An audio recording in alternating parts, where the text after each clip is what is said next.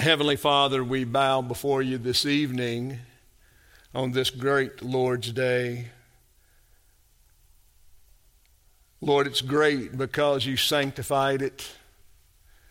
You have set it apart from the other days of the week that we might have a holy and sacred reminder of the work of our Lord, his sacrifice, his perfect life, and his triumphant rising from the dead to take his seat at your right hand. Father, what a day this is, and what a day it has been for us that we have been able to worship you on this day. We've been able to gather with our brothers and our sisters, and we've been able, Lord, to bless your name. And we pray, O Lord, that we have done so by faith.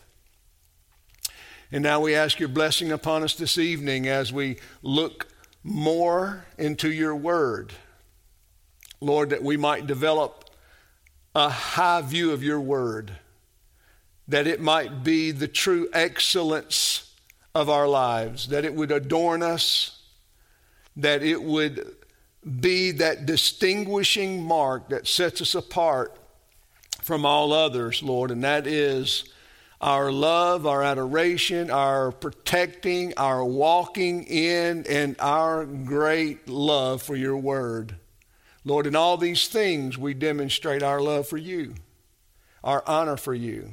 And so, Lord, we pray that as we begin our study this evening in Psalm 119, that you would bless this instruction, this teaching, Lord, to us, as a people that need greater guidance and direction, as a people that need our lives fortified with truth, with understanding, with your statutes and testimonies. Lord, we pray that we would be keepers of your word, doers of your word.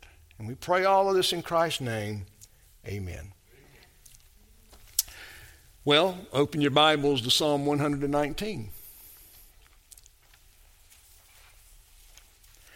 I had begun preparing to work our way through Psalm 119 later, but now is a good time to begin that. I thought having the opportunity to stand in for John on Sunday evenings, we would go ahead and at least begin this study and begin talking about some of these wonderful concepts that we will find right in those first 8 verses. Well, brothers and sisters, hear the word of the Lord as I read those first 8 verses, and then we will begin our study tonight. How blessed are those whose way is blameless and who walk in the law of the Lord. How blessed are those who observe your testimonies, who seek him with all their heart. They also do no unrighteousness. They walk in his ways. For you have ordained your precepts that we should keep them diligently. Oh, that my ways may be established to keep your statutes. And then I shall not be ashamed when I look upon all your commandments. And I shall give thanks to you with uprightness of heart when I learn your righteous judgments. And I shall keep your statutes and do not forsake me utterly. Beloved, most of us probably already know that Psalm 119 is the longest chapter in the Bible, and the whole chapter is related to the law of God, the Word of God, particularly his testimonies, his statutes, his precepts, his laws, his judgments. And we'll look at all of these more thoroughly as we go along in our study. I don't have a time frame other than just the opportunity to be able to stand in for John and maybe even Darren on some Wednesday nights. But this evening, I at least want to introduce to you the way in which we can be happy. Now, happy is a word that many Reformed people don't use. If you've ever, if you have some nice theological books, you may find pictures in the front of those books because they were accustomed in the old days to put pictures of the author in the book. And you might look at some of those pictures and see some very frightening or scary looking men having their picture taken. And it's unfortunate because I don't think these men were unhappy. I don't think they were unhappy at all. I think that was just a custom of the way they took pictures, but yet that's not how we take pictures. And when we observe that kind of portrait of a person that doesn't smile, that even looks to have a frown on their face, we automatically judge that person to be very either cantankerous or just unhappy. But happiness is a deep, blessed, tongue-in-cheek, blessed biblical concept, theological concept. It's rich, it's deep, and it's filled with all kinds of wonderful implications that I want tonight to begin to impress upon you, because I want you to be happy. I want to be happy. I want us to pursue happiness, and I want us to understand what that means to pursue happiness. Because of a world that we live in, pursuing happiness would mean to unfetter yourself, right, with any kind of responsibility. To take off and then shun any kind of moral constraints, moral responsibilities. And that is a very popular concept.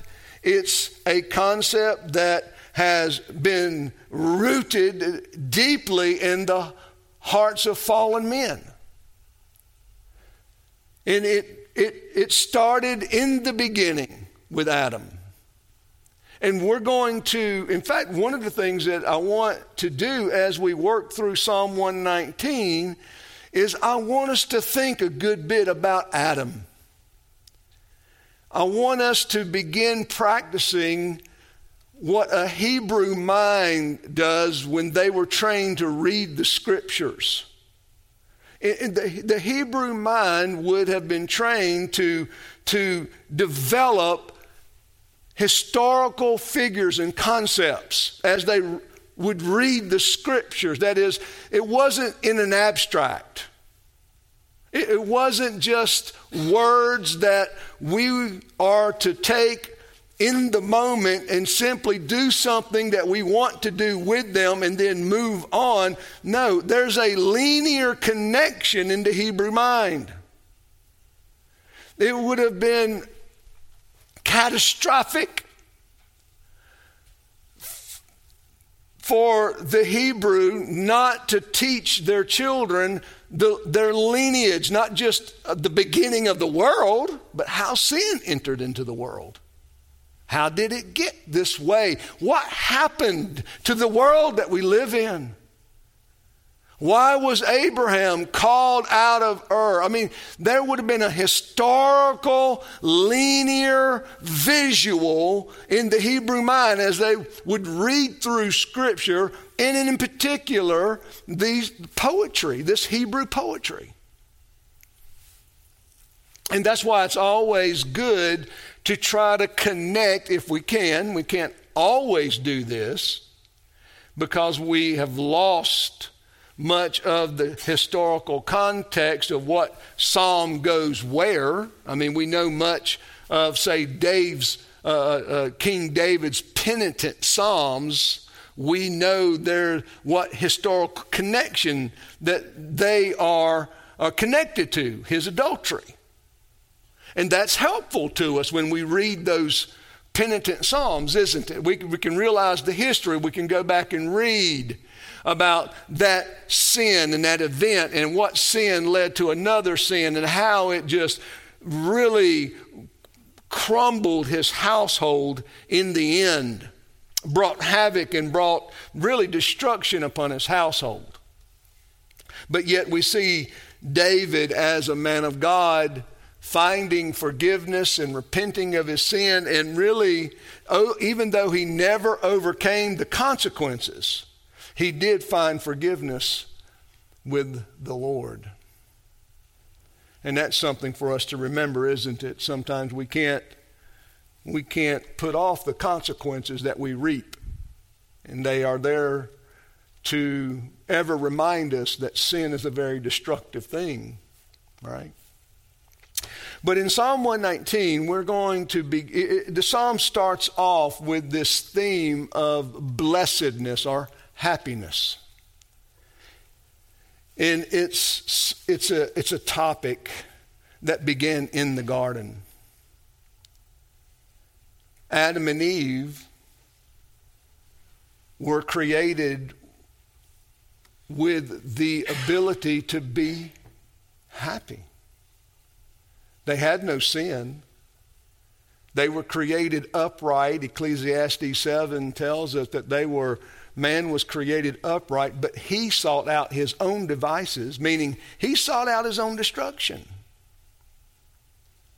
Hosea speaks this way of the nation of Israel when he says, "O Israel, how you have destroyed yourself." How did Israel destroy themselves? By following after the gods of this world and forsaking the true and living God. That's the sure way of finding destruction in your life. That's the sure way of ensuring a degree and level of sorrow and misery, of guilt and shame that you may not ever be able to get rid of by bringing into your life sin and more sin and more sin. And the further you go down this path of destruction, the more you will ensure your own misery. And that's a fact. I personally think, and I'm not going to debate it with you, I don't think I really need to, but I do think that's one reason that there is so much mental illness today. I think that's why so many minds are broken, because of the extreme guilt and pain that they are dealing with, and they've been taught to turn to drugs. They've been taught to turn to doctors as their secular priests and not to Christ. And we continue to maintain a broken society, so we have to uphold a broken society. We have to support a broken society. And how do we do that? We drug them. We pander to them. We isolate them. We cater to them. Or there's a number of various ways in which we have to address this in order to maintain what? Some type of semblance of normal culture. We know this. Even though we try to ignore it and we try to embrace it, we try to say, oh, it's no big deal. All of us are really broken. Well, that's not true. All of us are sinful. All of us are dealing with sin, but we're not all broken in that way. We can't be, not if this is what Psalm says is true, and that is how blessed are those whose way is blameless. The psalmist writes and tells us that, and notice there is a superlative nature to the first verse. What do I mean by superlative? I mean excellence.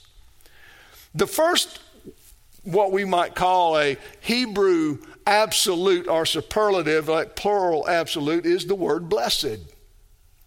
The word blessed. Why is this important? Well, I believe what the psalmist is saying is that out of all of the happiness, out of all of the ways in which we become happy, there is one that's superior to them all. I think that's the interpretation. I think that's the way we should see it. I don't think Adam and Eve had a problem making each other happy.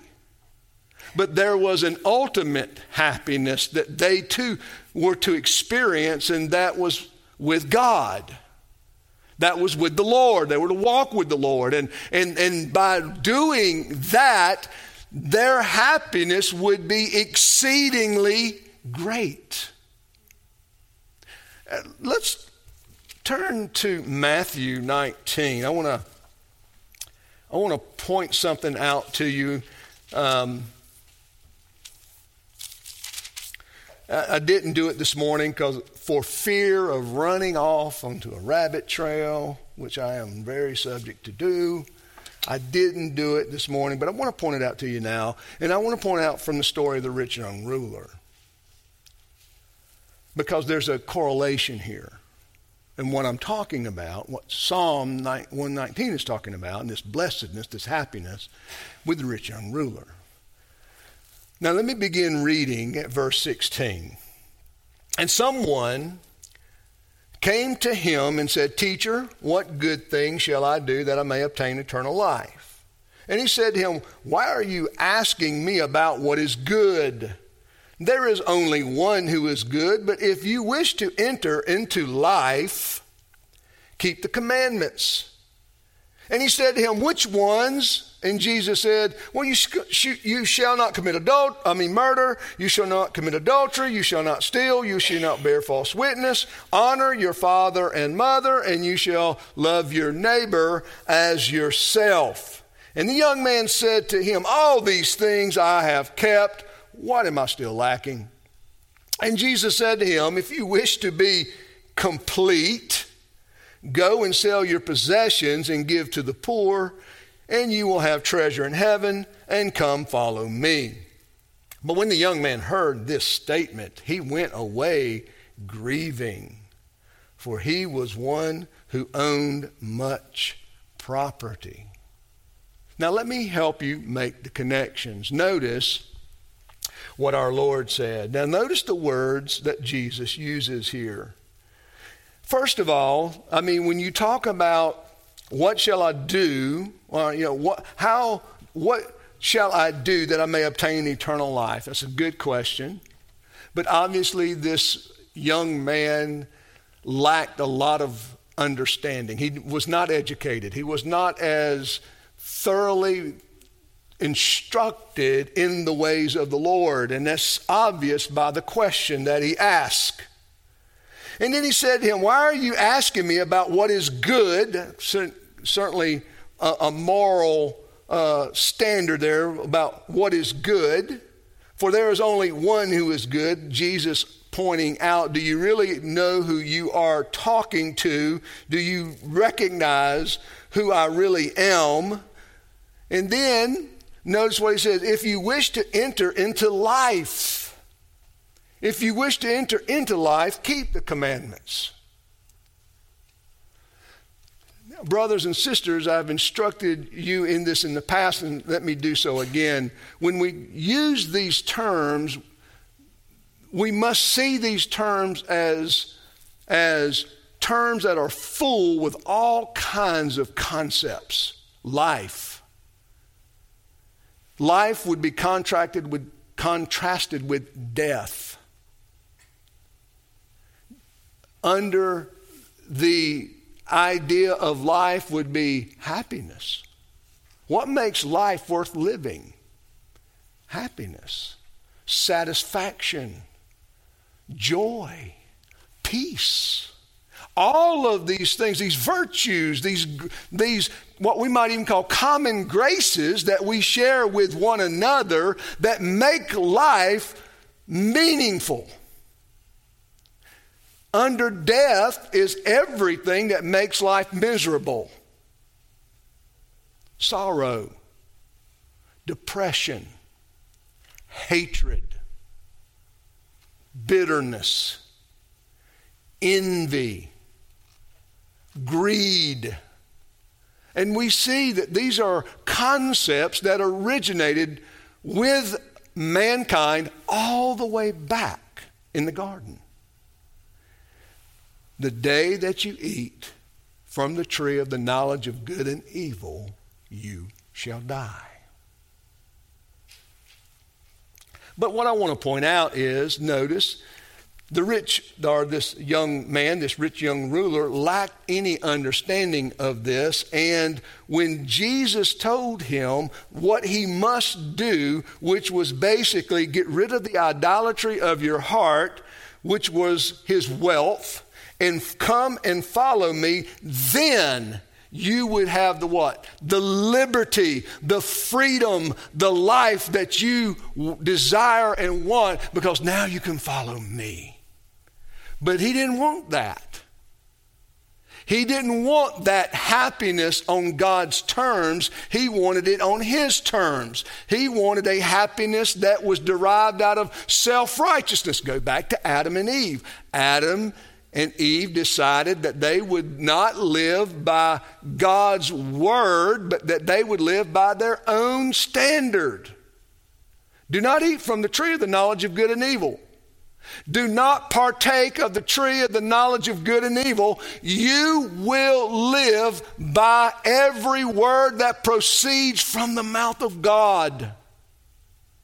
That was the temptation of Jesus when the devil came to him. Jesus said to the devil, my food and drink is to eat every commandment that comes out of my Father's mouth, to do his will. And we see Adam failed that temptation. Jesus excelled in that temptation.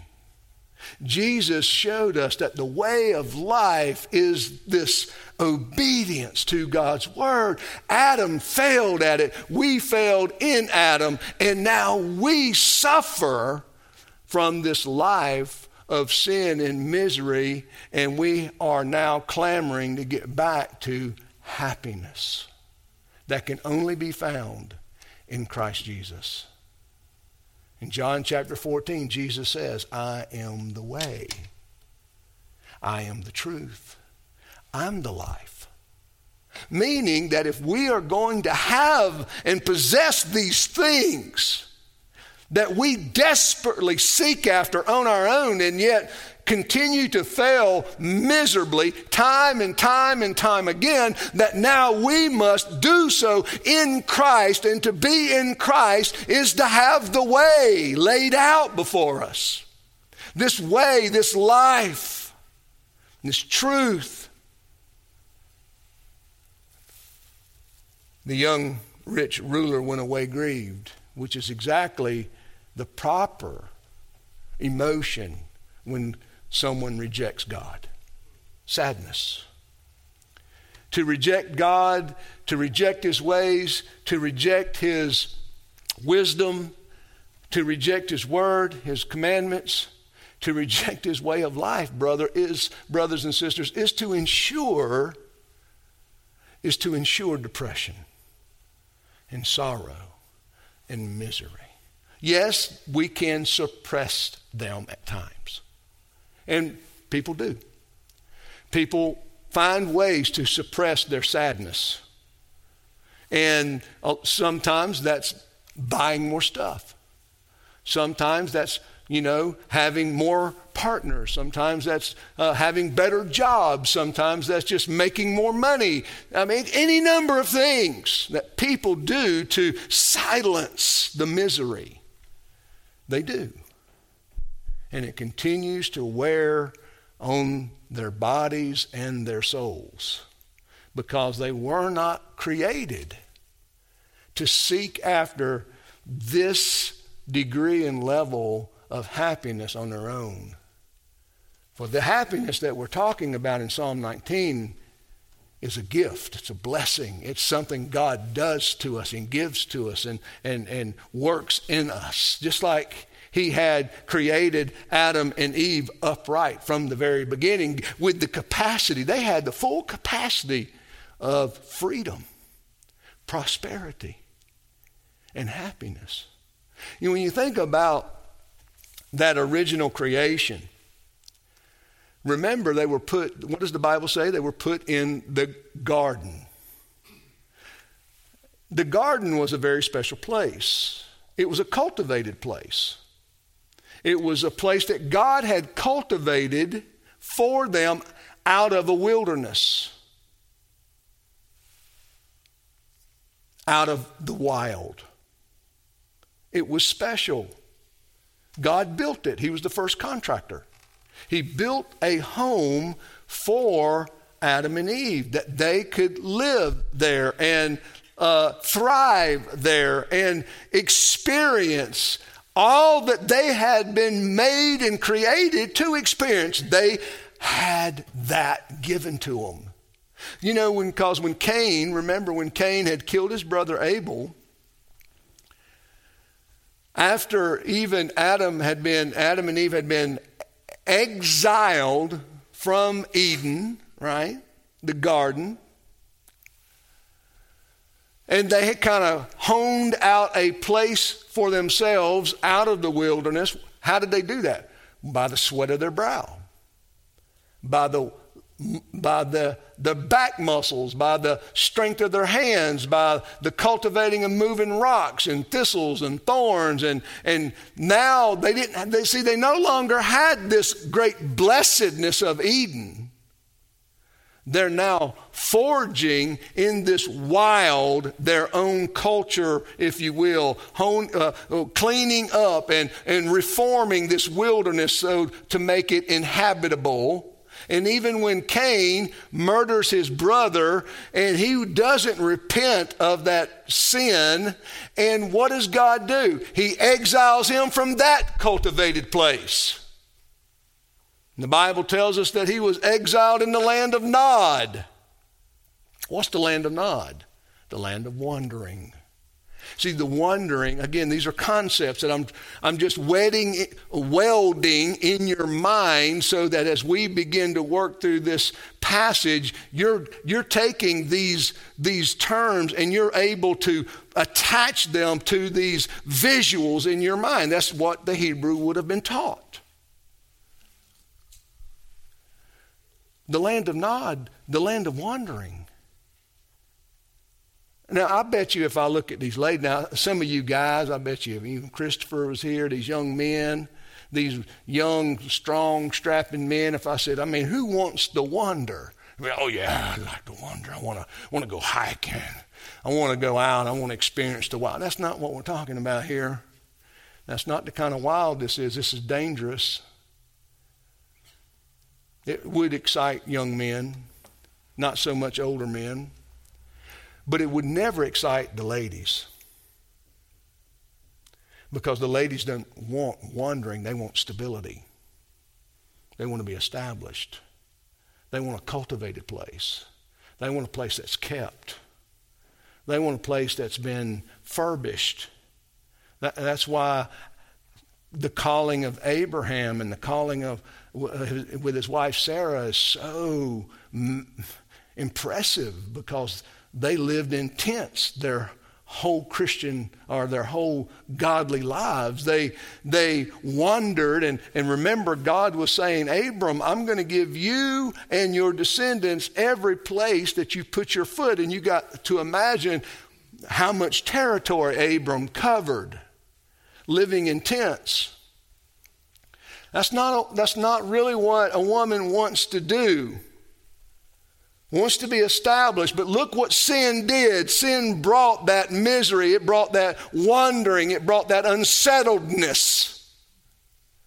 And along with unsettledness comes this insecurity. It comes this these insecurities and whatnot. And we find that in Psalm 119, all throughout the psalm, but let's look at these first 8 verses and yet notice how this psalm can help us with how beautiful it begins. Let's start with that first verse. How blessed are those whose way is blameless, who walk in the law of the Lord. Now, as I mentioned, we're talking about these superlatives. Blessed is one of them.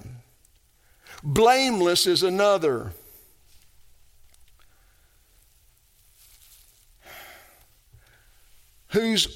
And the word way, there's 3 right there in the first part of verse 1. That is, there is a ultimate happiness, blessed, And there is an ultimate way. There aren't many ways to this happiness. There aren't many ways to this blessing of God. There aren't many ways to this life and prosperity and this freedom that God offers to his creature made in his image. There's one. It's ultimate. And then blameless. There is one superior moral character that excels them all, and that's the one in Christ. Charles Bridges, in his commentary on Psalm 119, talks about how Psalm 119 sets the stage, if you will, it lays forth the paradigm of the perfect Israelite. And the perfect Israelite's not a sinless Israelite at all. A perfect Israelite was someone who had a grasp on their fallenness and their need for redemption, and thus grasping and clinging to and holding to and protecting that way of salvation. That, in the mind of the psalmist, is the perfect Israelite. Now, we see a great distortion of that in the New Testament with the Pharisees. And that's why Jesus had to constantly correct them. I mean, have you not read the Word? I mean, have you not known the Scriptures? And they had so distorted the Word of God and abused it and misinterpreted, mishandled it, that it just had created this tribe of self-righteous fools. This blessed way. Listen to some of verses that speak of this ultimate blessing. Deuteronomy 33:29. Happy are you, O Israel. Who is like you? A people saved by the Lord. The shield of your help and the sword of your majesty. Your enemies shall submit to you, and you shall tread down their high places. I mean, what beautiful language, right? How happy are you, O Israel, whose God is the Lord, whose salvation is of the Lord. Remember, think about what we even talked about this morning. Having being the recipient of God's generosity, his salvation, that he was not obligated to give to anyone, yet has been given to us. In 2 Chronicles chapter 9 and verse 7, happy are your men and happy are these your servants who stand continually before you and hear your wisdom. Probably the most famous of all of these verses, or at least the most well-known of these verses, Psalm 1:1. Now, Psalm 1:1, we believe, or at least scholars believe, that the compiler of the Psalter, possibly Ezra, compiled the Psalter for the people of God and then wrote Psalm 1 as an introduction to all the Psalter. Meaning that the psalm, and it's been taught this way, and I completely have no reason not to agree with it in my own study of Psalm 1, is that it encapsulates and captures the essence, the very essence of the Psalter. That is the very understanding in its basic form. If you read Psalm 1, study Psalm 1, understand Psalm 1, then you already have a grasp on the whole Psalter. Impressive, isn't it? Psalm 1:1, blessed is the man who walks not in the counsel of the ungodly, nor stands in the path of sinners, nor sits in the seat of the scornful. He's blessed. This man doesn't put himself in harm's way. He's constantly watching over himself and the people he loves, the people under his charge, under his care, and he's a protector. He's a protector first and foremost of their hearts, and then their persons. Psalm 2, verse 12, kiss the Son lest he be angry and you perish in the way when his wrath is kindled but a little. Blessed are all those who put their trust in him. We could read dozens of verses like that. The point being that this concept of happiness is not a foreign concept of Scripture. It is not a foreign concept in the Word of God. In fact, it's central. It is central to all of the theological beauty of salvation. If salvation doesn't make one blessed and one happy, then what are we doing? And we're not talking about that kind of happiness that's fake or put on. It doesn't mean you can't hurt, and it doesn't mean you don't experience hurt or pain. It just means that the quality and the nature of your life is that of blessedness and happiness, of that relationship that only exists between the Creator and the created. This is something that husbands can't give wives, and wives can't give husbands, and children doesn't give parents, and parents can't give children. There's a level and degree of this superlative quality of life that only comes from the Creator to the created. And I'm certainly not saying don't try to enjoy your spouse or your children or your relationships. That's not the point. The point is you will never find your ultimate superlative happiness and blessedness in them. Adam was not going to find it in Eve, even though they were once perfect. And Eve would have never found it in Adam, even though they were once perfect. They both had to look to their Creator, and that's why God would come and walk with them in the cool of the day, that he might instruct them, that he might deliver to them what life is about. Wisdom, understanding, what it is, peace. He would have instructed his two children in how to walk with him in the nature and quality of their uprightness that they were created with. Remember, they had no experience. They were created full adults. Adam, full adult male man standing in the garden, no childhood, no mother, no father other than God. Eve, made from the side of Adam, his rib, made from man to give to him as a helpmeet. Those two were to complement one another. The Bible tells us, and God made man, male and female. He created them in his image. That together, they would complete the image of God in man. And they were to do so wholly and happily. That's with a W-H-O. Completely, without reservation. They weren't going to fight each other over it. They were going to do so completely.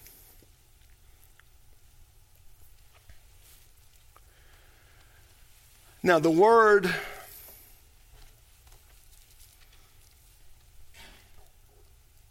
blameless is another Hebrew plural superlative here, and absolute. And what the psalmist is saying, like the rich young ruler, like Jesus said to the rich young ruler, do you want to be complete? Do you want to be whole? This is the concept right here. You want to be complete? You want to be you want to be a whole man. Because when we go after sin, I'm going to make up a term, because I can. When we sort of butcher our lives up, and we're not complete, we're fragmented because of the way we pursue things. And Jesus tells the rich young ruler, don't you want to be complete? You want to be a whole man? Well, you're going to have to learn to do these things.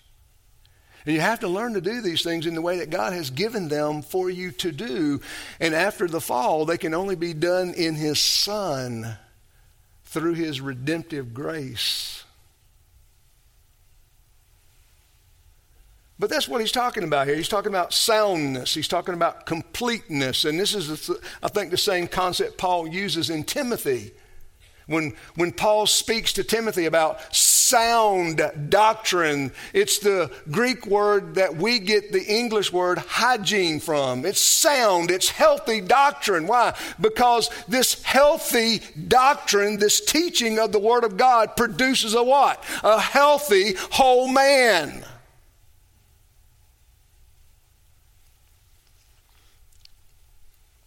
He tells us that blessed are those whose way is blameless, or blessed are the what? Undefiled. You may have that translation. Blessed are the undefiled, this plural absolute, meaning that this is the ultimate way. That there are ways in which men commit themselves to improve their lives. But there's only one ultimate improvement. Paul speaks of it in Timothy. Physical exercise has some value, but it's not ultimate. Physical exercise is only good for this world, not the next. The things we're talking about are good for this world and the next. It's superior.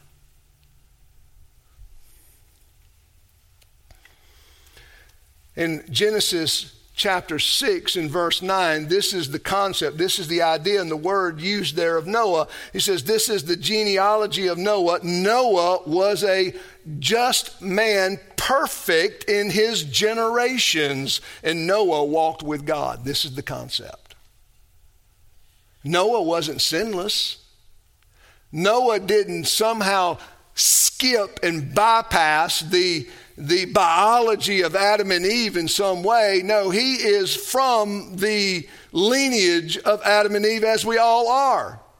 And thus, he has imputed to him, as we do, their sin, their guilt, their fallenness. That's why we come into this world guilty already.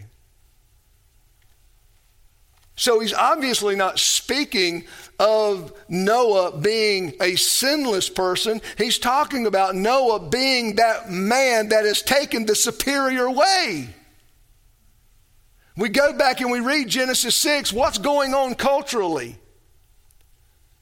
Sin, it's degrading. Culture is fragmenting. Culture is falling apart. Culture is turning on itself. There's all kinds of debauchery. There's all kinds of evil. There's a degree and level of wickedness that rises into the face of God that moved God to flood the whole earth and start over with 8. That's how wicked the earth was. And that has to be impressive. In a negative way.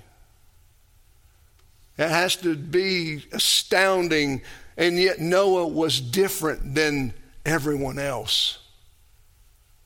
He has taken the blameless path. He had taken the way that the undefiled take. He had taken the path of righteousness. He had taken the path of redemption. He had taken the path that the psalmist says, these are the ways of God. Same way with Abraham in Genesis 17 and verse 1. When Abraham was 99 years old, the Lord appeared to Abram and said to him, I am Almighty God. Walk before me and be blameless. Walk before me, Abraham. Walk this high way. Be blameless. Notice the psalm. Let's read through it. Notice how he says in the psalm itself. He says, verse 2, how blessed are those who observe your testimonies, who seek him with all their heart. They also do no unrighteousness. They walk in his ways. Can you not see Noah? Can you not see what Adam was even supposed to do? And at some point he said, no, I'm going to do it my way, not God's way. You can see Abraham there. You can also see the rich young ruler because he denies this way.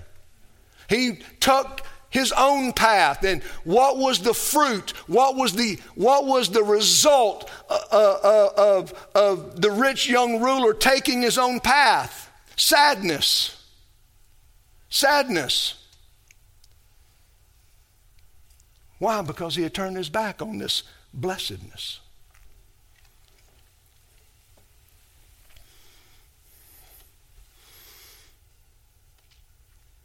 Brothers and sisters, we're drawing, our time is drawing near, and I want to make sure that I don't just do too much, but just if I've done anything tonight, I want you to begin to connect with these verses, people, events. Then you can ask yourself, am I like him? Am I like her? Is this the path I'm taking? Is this the path I'm on? You could think of it this way, that the ones that are on this path, right, the ones that are walking in this way, that God has provided a way in which that our happiness that we experience, that superlative blessed happiness that God intends for all who seek him, for all who love him, and for all who turn to him for their salvation, and all that love him. Look at verse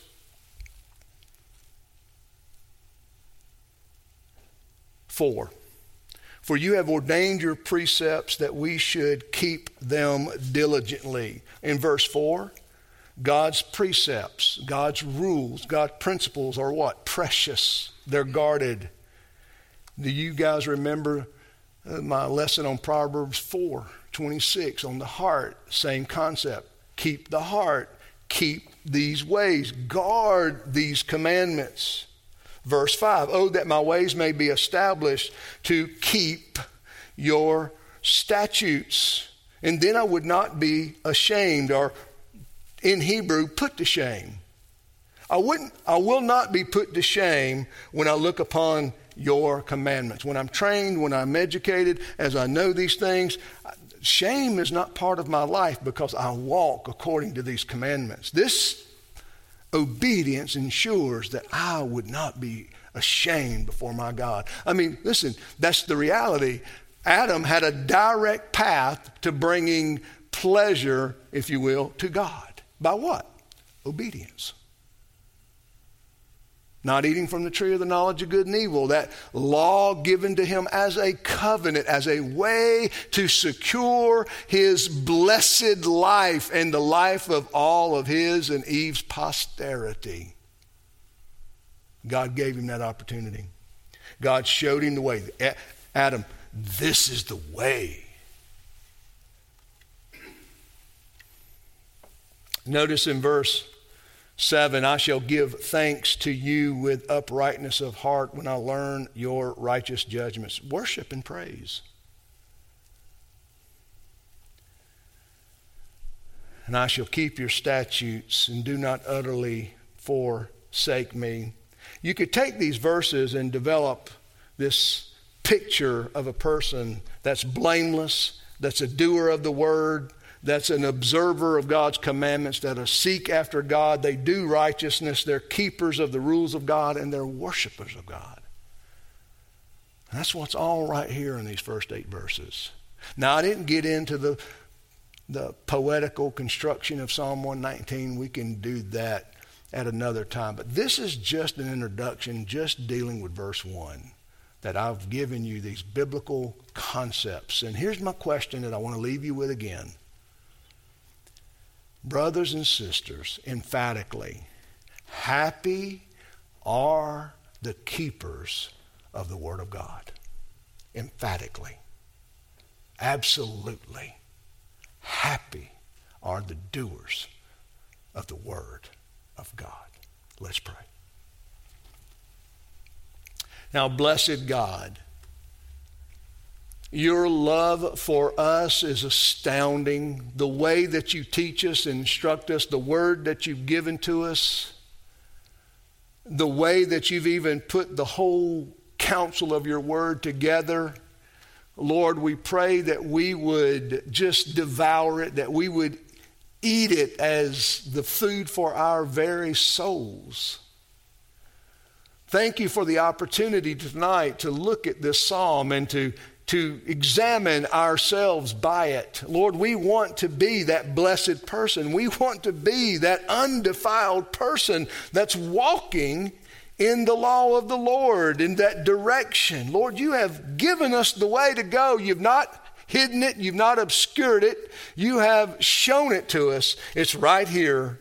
And we pray, oh Lord, that we wouldn't do this in our own strength and be guilty of self-righteousness. Oh no, that we would do this in Christ. Christ is the way and the truth and the life. He's the door.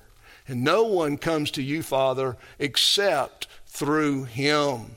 So teach us, oh Lord, to confess our sins. Teach us to renew our covenant with our blessed Savior. And teach us to walk humbly before you, Lord, in your word. And we pray this in Christ's name. Amen.